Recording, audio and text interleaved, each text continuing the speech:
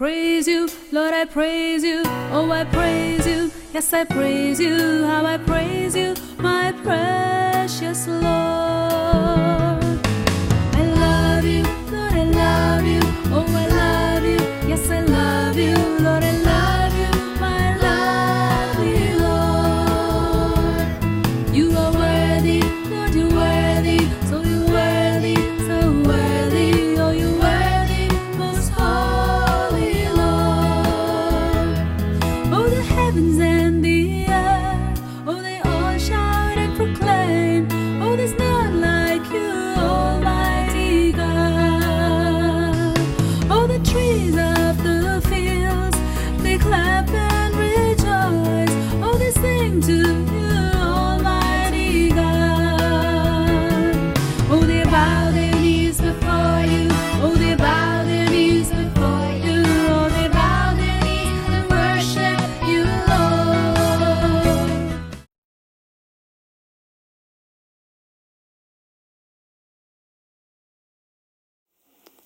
Praise the Lord. Before we go into God's Word, shall we just close our eyes one more time and ask the Lord to break His Word and feed us? If God does not feed us, then we're going to go empty. So let's just close our eyes and ask God. Father, we ask you, Lord, that you would feed us, O Lord, tonight. Break your bread, your living bread. Break it, O Lord, and feed us. Lord, you know each one of our hearts. You know where we are in our relationships with you.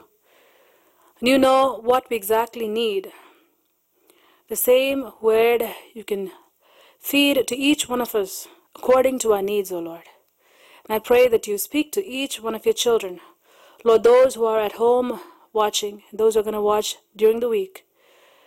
Lord, we pray, and those of us who are here, we ask you, Heavenly Father, that you will speak to us, O Lord. Speak to us, O Lord. Lord, for we will listen. And I pray, give us obedient heart. May we not be forgetful hearers, but may we truly be doers of your word. Make, Lord, full use. Take advantage of what you have provided for us, O Lord. We thank you, Father. I come against all the forces of darkness, every demonic spirit that is working against your people from hearing the word tonight. I bind it in Jesus' name. Take victory in Jesus' name. Every demonic spirit that is trying to scatter the thoughts of your people, bind them in Jesus' name. Take victory in Jesus' name. I ask you, Heavenly Father, may your word become plain to your people, O Lord. Easy to digest, O Lord. And I pray, may it bring forth much fruit. May it nourish, Lord. Nourish your people, O Lord Jesus. Wherever they are lacking, may it really fill them up, O Lord Jesus, in those areas. Father, I thank you. Thank you, Lord. I especially pray, Lord, for people, Lord, who are trying to reason with their minds, as you are showing me again and again. Pray that you reach them in their minds, O Lord. Reach them in their minds, O Lord. Lord, in their intellectual level, I pray, Spirit of the living God, that you reach out to them. May your word become so plain, O Father, so simple, so alive. They may give their heart and their soul to you. May it touch their minds and go into their hearts, O Lord. May it never stay in their minds. I pray, may it go deep into their hearts. Bring forth much fruit. For this I ask in Jesus' name. Amen. Praise the Lord. Let's turn to the book of John chapter 4. John chapter 4. And we're going to read about the story about the Samaritan woman who went to Jacob's well. Some of us, we might know the story. Some of us, we might not. But that's okay. It's good for all of us to read whether we know it or not. So let's go ahead and read from verse 4 onwards.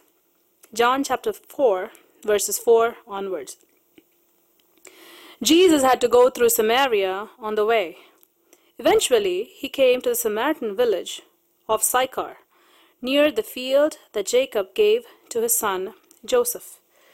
Jacob's well was there, and Jesus, tired from the long walk, sat wearily beside the well about noontime. Soon a Samaritan woman came to draw water. Jesus said to her, "Please give me a drink." Verse 8. He was alone at the time because his disciples had gone into the village to buy some food. Verse 9. The woman was surprised, for Jews refused to have anything to do with Samaritans. She said to Jesus, "You are a Jew, and I am a Samaritan woman. Why are you asking me for a drink?" Verse 10. Jesus replied, "If you only knew the gift God has for you and who you are speaking to, you would ask me and I would give you living water." "But sir, you don't have a rope or a bucket," she said, "and this well is very deep. Where would you get this living water?" And I'm reading from the New Living Translation. So verse 12, "And besides, do you think you're greater than our ancestors, Jacob, who gave us this well? How can you offer better water than he and his sons and his animals enjoyed?" 13. Jesus replied, "Anyone who drinks this water will soon become thirsty. But those who drink the water I give will never be thirsty again. It becomes a fresh, bubbling spring within them, giving them eternal life." Verse 15. Now this woman is hearing the description Jesus is giving about the eternal life, eternal water. And she says in 15, "Please, sir," the woman said, "give me this water. Then I'll never be thirsty again. I won't have to come here to get water." 16. "Go and get your husband," Jesus told her. 17, she says, "I don't have a husband," the woman replied. Jesus said, "You're right, you don't have a husband. For you have had 5 husbands, and you aren't even married to the one you are living with now. You certainly spoke the truth." "Sir," the woman said, "you must be a prophet. So tell me, why is it that you Jews insist that Jerusalem is the only place of worship, while we Samaritans claim it here at Mount Gerizim, where our ancestors worshipped?" Jesus replied, "Believe me, dear woman, the time is coming when it will no longer matter whether you worship the Father on this mountain or in Jerusalem. You Samaritans know very little about the one you worship, while we Jews know all about him, for salvation comes through the Jews." 23. "But the time is coming, indeed, it's here now, when true worshippers will worship the Father in spirit and in truth. The Father is looking for those who will worship him that way. For God is spirit, so those who worship him must worship in spirit and in truth." 25. The woman said, "I know the Messiah is coming, the one who is called Christ. When he comes, he will explain everything to us." 26. Then Jesus told her, "I am the Messiah." 27. Just then his disciples came back. They were shocked to find him talking to a woman, but none of them had the nerve to ask, "What do you want with her?" or "Why are you talking to her?" The woman left her water jar beside the well and ran back to the village, telling everyone, "Come and see a man who told me everything I ever did. Could he possibly be the Messiah?" So the people came streaming from the village to see him. Meanwhile, the disciples were urging Jesus, "Rabbi, eat something." But Jesus replied, "I have a kind of food you know nothing about." "Did someone bring him food while we were gone?" the disciples asked each other. Then Jesus explained, "My nourishment comes from doing the will of God, who sent me, and from finishing his work. You know the saying, 4 months between planting and harvest. But I say, wake up and look around. The fields are already ripe for harvest. The harvesters are paid good wages, and the fruit they harvest is people brought to eternal life. What joy awaits for both the planter and the harvester alike. You know the saying, one plants, another harvests, and it's true. I sent you to harvest where you did not plant. Others had already done the work. Now you will get to gather the harvest. 39. Many Samaritans from the village believed in Jesus because the woman had said, He told me everything I ever did. When they came out to see him, they begged him to stay in their village, so he stayed there for 2 days, long enough for many more to hear his message and believe. Then they said to the woman, "Now we believe, not just because of what you told us, but because we have heard him ourselves. Now we know that he indeed the Savior of the world. He is indeed the Savior of the world." What a beautiful passage that we see. How Jesus, even though he was God in flesh, he says in the Bible that he came primarily for Jewish people. We know every place that Jesus stops, he has a purpose. He never randomly stops. He never says, "Okay, I'm tired, I'm just going to go sit by this well." He was tired, but he made a stop very specifically for that one woman, Samaritan woman.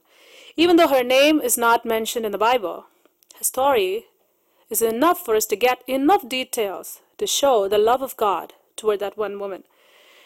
And this woman, if you look at her life, you will see, if you would have read it, just as we read now, that she was a very sinful woman. She was not like the Virgin Mary. She was not like Elizabeth and Zacharias. She was not like Abraham's wife, Sarah. This woman had a very bad past. Even in those days, back in those days, if she had that many husbands and living with a man who was not her husband, she was pretty bad. You know what Jesus did? He went to see that one woman, to stop, to talk to her, to reveal himself to her. That is the love of Jesus Christ. If we think Jesus Christ, he just comes to condemn, then we are wrong. Condemnation only comes to people after they receive the word and they reject it. If this woman would have said, "I don't care what you say. You may be the Messiah. You may have living water. You mind your business. I will be coming every day to this well and drawing water of the well, and I'm going to carry my own pot and go. You want water, I will give you water. That's enough. You go your way, I will go my way." If she would have done that, she wouldn't have received life from Jesus Christ. God no way would have stopped there and continued his conversation with her about who he was. The revelation came to her. You know why? Because even though she was sinful, her eyes were not opened until Jesus came and sat before her. Until Jesus came, he revealed himself. It was as if like a whole new world was open to her. She was just sitting, not knowing who she was worshiping, what she was doing. All she knew was, okay, Samaritans worship this way. Jewish people worship this way. I don't know why. That's what she was talking to Jesus. Jesus asked, worship. You know why we worship? We worship because we worship to worship God. And it depends on who we worship. So we can have a temple. Say we can have a temple right in front. We can go to a temple. You can either have a statue inside a temple. You can either have a Hindu idol in a temple. You can have a Buddha statue in a temple. You can have either a Quran in a temple. You can have whatever you want in a temple. Will that make a difference? Yes, that would make a huge difference, because whatever is your object of worship is going to determine who you're actually worshiping, whether it's a lie or whether it's a truth. Now, this woman was supposedly regularly worshiping God. On that mountain, she was saying Samaritans worship here, but she really did not know who she really needed to worship. And that's what Jesus says. You don't know, woman. You don't know what you're worshiping. I'm here to tell you what you should be worshiping, who you should be worshiping, how you should be worshiping. That's what Jesus said. His whole focus was how and who you should be worshiping. He said you have to be worshiping God who is spirit. And they that worship God must worship him in spirit and in truth. So you need to have a spirit in one hand, truth in the other hand. If you don't know the truth, if you don't know who God is, if you really don't know who that eternal being is, then you really cannot worship. You cannot worship. We can have some ritual. We can go to church week after week. We can, take Holy Communion. We can, have some confirmation classes, or we can go to a party, or we can even take baptism. We can even go and take baptism at a church where they say they're all believers. It will not do a single thing to you and to me personally. You know why? Because I really don't know what I'm doing. Just like the Samaritan woman. I'm just following because my parents taught me. I'm just following, just doing, but it doesn't make sense to me.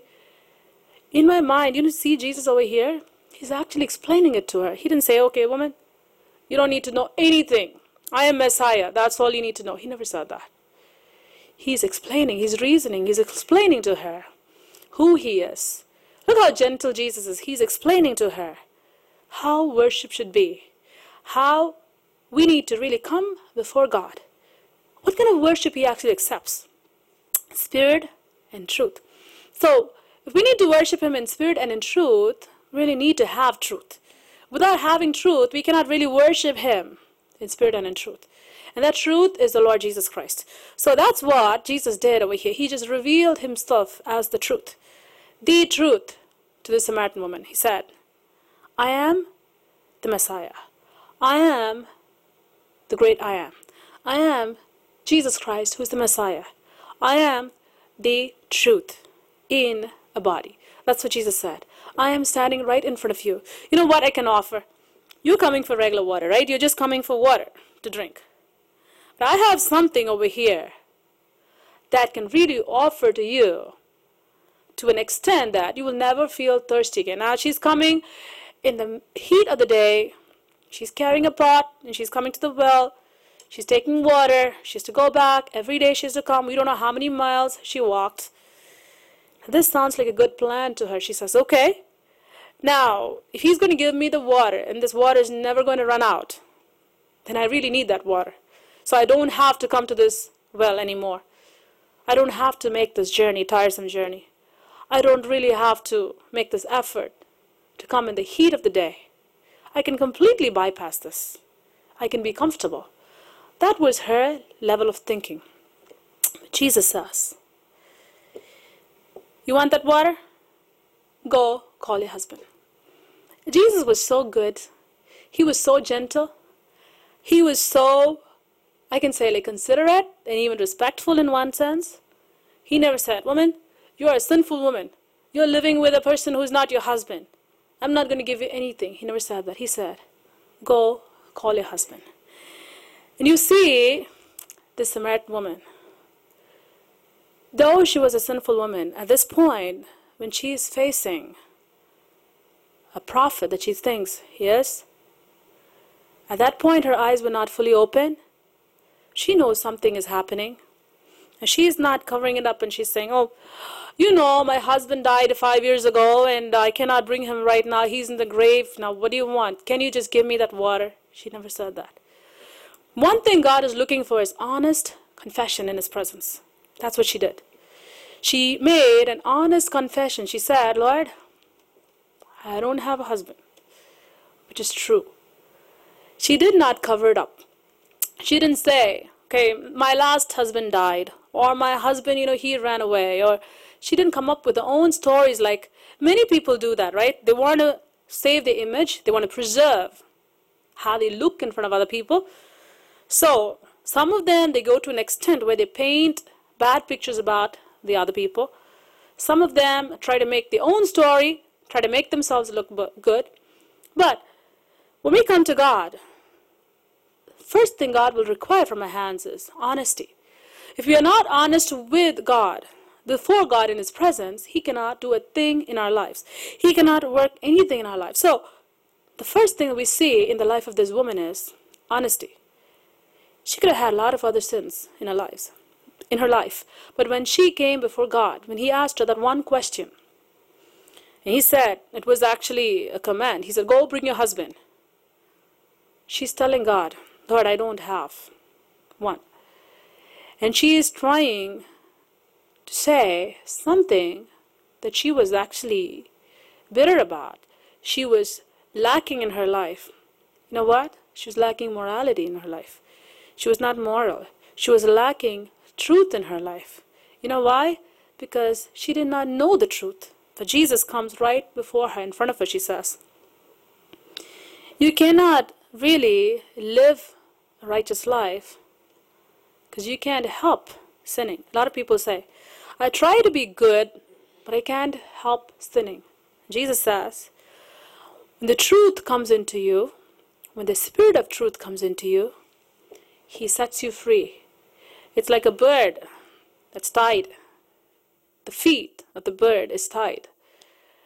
The bird is not able to fly or to walk. Then a person comes, he unties it, and then the bird flies. That's how we are. Sin binds our feet.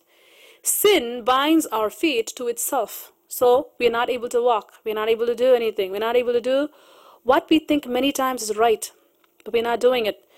In our heart, we know what we're doing is wrong, but we want to present a better image about ourselves. We say, I'm going to make myself look good. That's the best I can do. But I know inside myself, my heart, I'm like a sepulcher. I'm like a grave. If you open a grave, you know how it looks. You can have like a beautiful marble tombstone on top. You can make a big, beautiful little church on top with a cross on top. But once you dig that out, what do you see underneath that? You see bones. It depends on how long the body has been decomposing inside. It could be completely gone for many years. But on the whole, you see deadness underneath. You see dead bones. You can see dead flesh. Depends, like I said, upon the time. But outside it can look like a beautiful, beautiful tombstone. Somebody, if they don't know if it's a graveyard, they can even think that it's like a little church. That's how many people portray their lives. On the outside, they look beautiful. But on the inside, they know. That tombstone, do you think it knows underneath what's there? The person who put that tombstone will know what's underneath that. So like that, in your heart and in my heart, we know who we are really. The real person who's inside, we know. And God knows. So when we go to God, we tell the Lord, Lord, I want to read verse 16 and 17 with you again. If you can please look at 16 and 17. Jesus says, go and get your husband. Jesus told her. 17, she says, I don't have a husband. The woman replied. Jesus said, you're right. You don't have a husband. For you have had 5 husbands, and you aren't even married to the man you are living with now. You certainly speak the truth. So God says, you're really telling the truth. You really don't have a husband right now. And before that, this was your life. So now she says, okay, my life has been exposed. Whatever was inside, the external was removed. Underneath, whatever bones were there, it was brought out. Now the real me is outside, in front of me. I have to face it. So she says, you must be a prophet. Verse 19, she says, sir, the woman said, you must be a prophet. So tell me, why is it that you Jews insist that Jerusalem is the only place of worship, while we Samaritans claim it is here at Mount Gerizim, where our ancestors worshipped? Now you look at this. Look how well she's trying to now switch to another question. She answered when Jesus asked, and after Jesus said, you don't have your husband right now. You had 5 before. After he says that, you really spoke the truth. But he still gave her a command. Her goal was to get that living water, right? That was the purpose, that she wanted a water that she can have, that she will never feel thirsty anymore. So for that, Jesus gave her work to do. Now she says, Lord, I'm unable to do the work because I don't have what you are asking me from. And then she talks about spiritual things now. She says, Lord, I think you're a prophet because you know what's happening with me. And so she says, Jewish people say, they worship here. Samaritans say, we worship here. But Jesus looked at her. She said, okay, I will answer you even that. Now you're asking me something different. I'm not going to say, hey, you're diverting the question. You're changing the topic. How crooked can you be? You don't see Jesus talking like that to her. Jesus knew exactly how to get to her heart. He said, believe me, I'm going to answer your question. And I'm going to take that question right back to where we first began. That is the beauty of our Lord Jesus Christ. That's the compassion and love of Jesus Christ. And you know what? Jesus saw her heart even before she came to the well. He knew that this woman was going to come because he was God. He knew he was going to give her the word because he was God.